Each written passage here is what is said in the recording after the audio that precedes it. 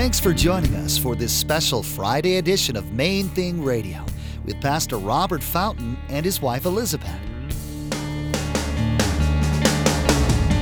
The enemy is Satan himself and his agenda.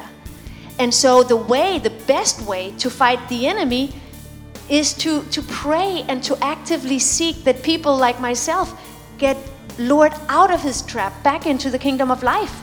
That's how we combat the enemy. It's not by holding banners at gay people's funerals, or these horrible things people have done in the name of God.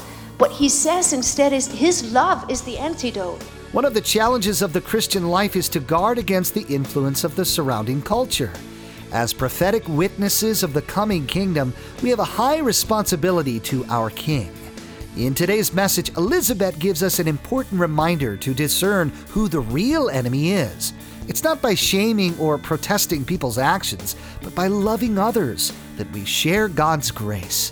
Now here's Pastor Robert and Elizabeth in the book of Daniel, chapter 1, verse 1. God was saying through the prophet Isaiah, you put yourself in grave danger.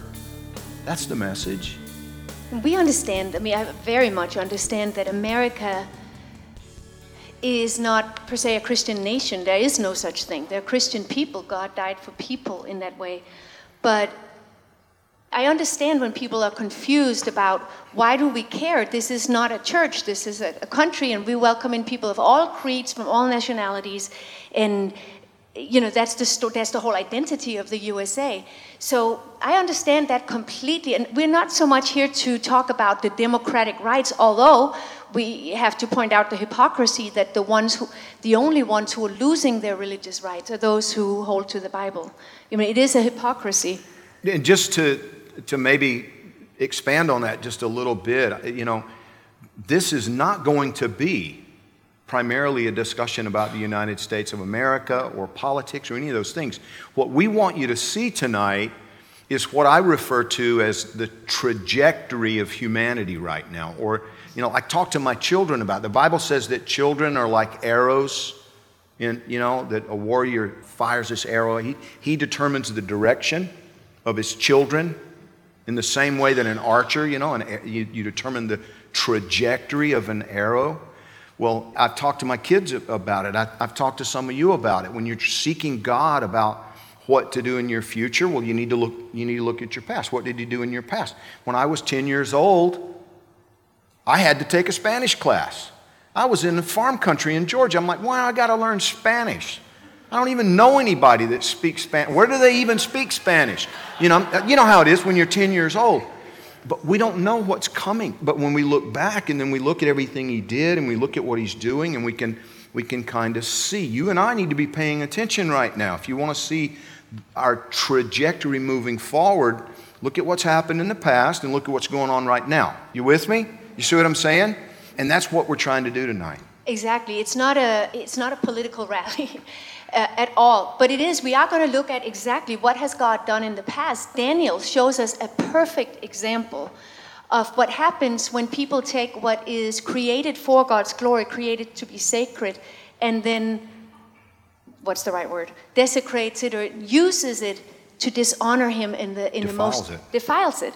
So if you turn to Daniel 1, pretty much in the middle of the Bible, in Daniel 1 it says, in the 3rd year of the reign of Jehoiakim, king of Judah, Nebuchadnezzar, king of Babylon, came to Jerusalem and besieged it. And the Lord gave Jehoiakim, king of Judah, into his hand, with some of the articles of the house of God, which he carried into the land of Shinar, to the house of his God, and he brought the articles into the treasure house of his God. In other words, God was disciplining Israel, his own people, for ignoring him. Part of what he was doing was that one of the things that they hadn't done was they had not given the land that Shemitah rest that we're going to talk about later. And so he said, okay, enough, I'm going to take you away for 70 years, the land will rest. And he was disciplining his own people, but he was using the king of Babylon to do it. So he sent the king of Babylon, and they stole not only the people, but the treasures of the temple, and took them into then the house of their God in Babylon. So now we fast forward to what most people think is his grandson, Nebuchadnezzar's grandson, in Daniel 5. King Nebuchadnezzar learned the hard way the really hard way. He learned that this is what he kept saying, the Most High rules in the affairs of men. He learned that through years of humiliation himself. But he learned it. And so Babylon, to a large degree, was serving the purpose of God. And then this happens in Daniel 5. Belshazzar, the king, made a great feast for 1,000 of his lords and drank wine in the presence of the 1,000. While he tasted the wine, Belshazzar gave the command to bring the gold and silver vessels, which his father, many think it's his grandfather, Nebuchadnezzar, had taken from the temple, which it was no longer there in Jerusalem, that the king and his lords, his wives and his concubines might drink from them. And they brought the gold vessels, which had been taken from the temple of the house of God, which had been in Jerusalem, and the king and his lords, his wives, and his concubines drank from them. They drank wine, these holy vessels, and praised the gods of gold and silver, bronze and iron, wood and stone. In the same hour, the fingers of a man's hand appeared and wrote opposite the lampstand on the plaster of the wall of the king's palace. And the king saw part of the hand that wrote. And later in verse 25, it says, and this is the inscription that was written, Mene, mene, tekel, upharsin. This is the inscription for each word. Mene, God has numbered your kingdom and finished it. He said that twice. Tekel, you have been weighed in the balances and found wanting. Peres, your kingdom has been divided and given to the Medes and Persians. That very night, Belshazzar, king of the Chaldeans, was slain. At some point, it's up. At some point, God says, I allowed you to take the people and the treasures captive for my purpose. You have now violated that purpose, and your kingdom is up. And the next people who came served the Lord again and were instrumentals. The Medes and the Persians were then instrumental in rebuilding Jerusalem after that. It's not free reign. Even if God allows us to be punished by whoever we consider our enemies, they don't have free reign. They serve a purpose. When that purpose is up, he stops them one way or the other. For us, the enemy is not flesh and blood. It's not like this nation or that nation. It's not even the terrorists or whatever you may think of as an enemy. It's Satan himself. And so what we pray is, and it's certainly not the lesbian, gay, transgender community. That is not our enemy. When we speak of that as one more step America has taken towards judgment. The enemy is Satan himself and his agenda. And so the best way to fight the enemy is to pray and to actively seek that people like myself get lured out of his trap, back into the kingdom of life. That's how we combat the enemy. It's not by holding banners at gay people's funerals, or these horrible things people have done in the name of God. What he says instead is his love is the antidote. His mercy is the antidote. I was rescued because of mercy from that community. I could have been the spokesperson. Sometimes I see people that are aiding terrorists, and I'm like, for the mercy of God, if he had not intervened, it could have been me. I know that. And so it's so powerful to think that the best we can do when we see the rainbow colors everywhere, which are also stolen from God, that means God's promise that we will never again have a flood like in the days of Noah. The enemy doesn't create anything new. He just hitchhikes and perverts what's already there. So we take it back. We take it back. They are not stronger.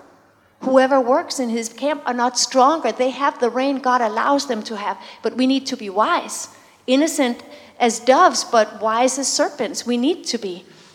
The Lord, Isaiah 30, verse 18, the Lord longs to be gracious to you, to the people who are walking off the beaten path. Therefore, he will rise up to show you compassion. For the Lord is a God of justice. He is compassion and he's justice both. Only he can measure that out. Blessed are all who wait for him. 2 Peter 3:9.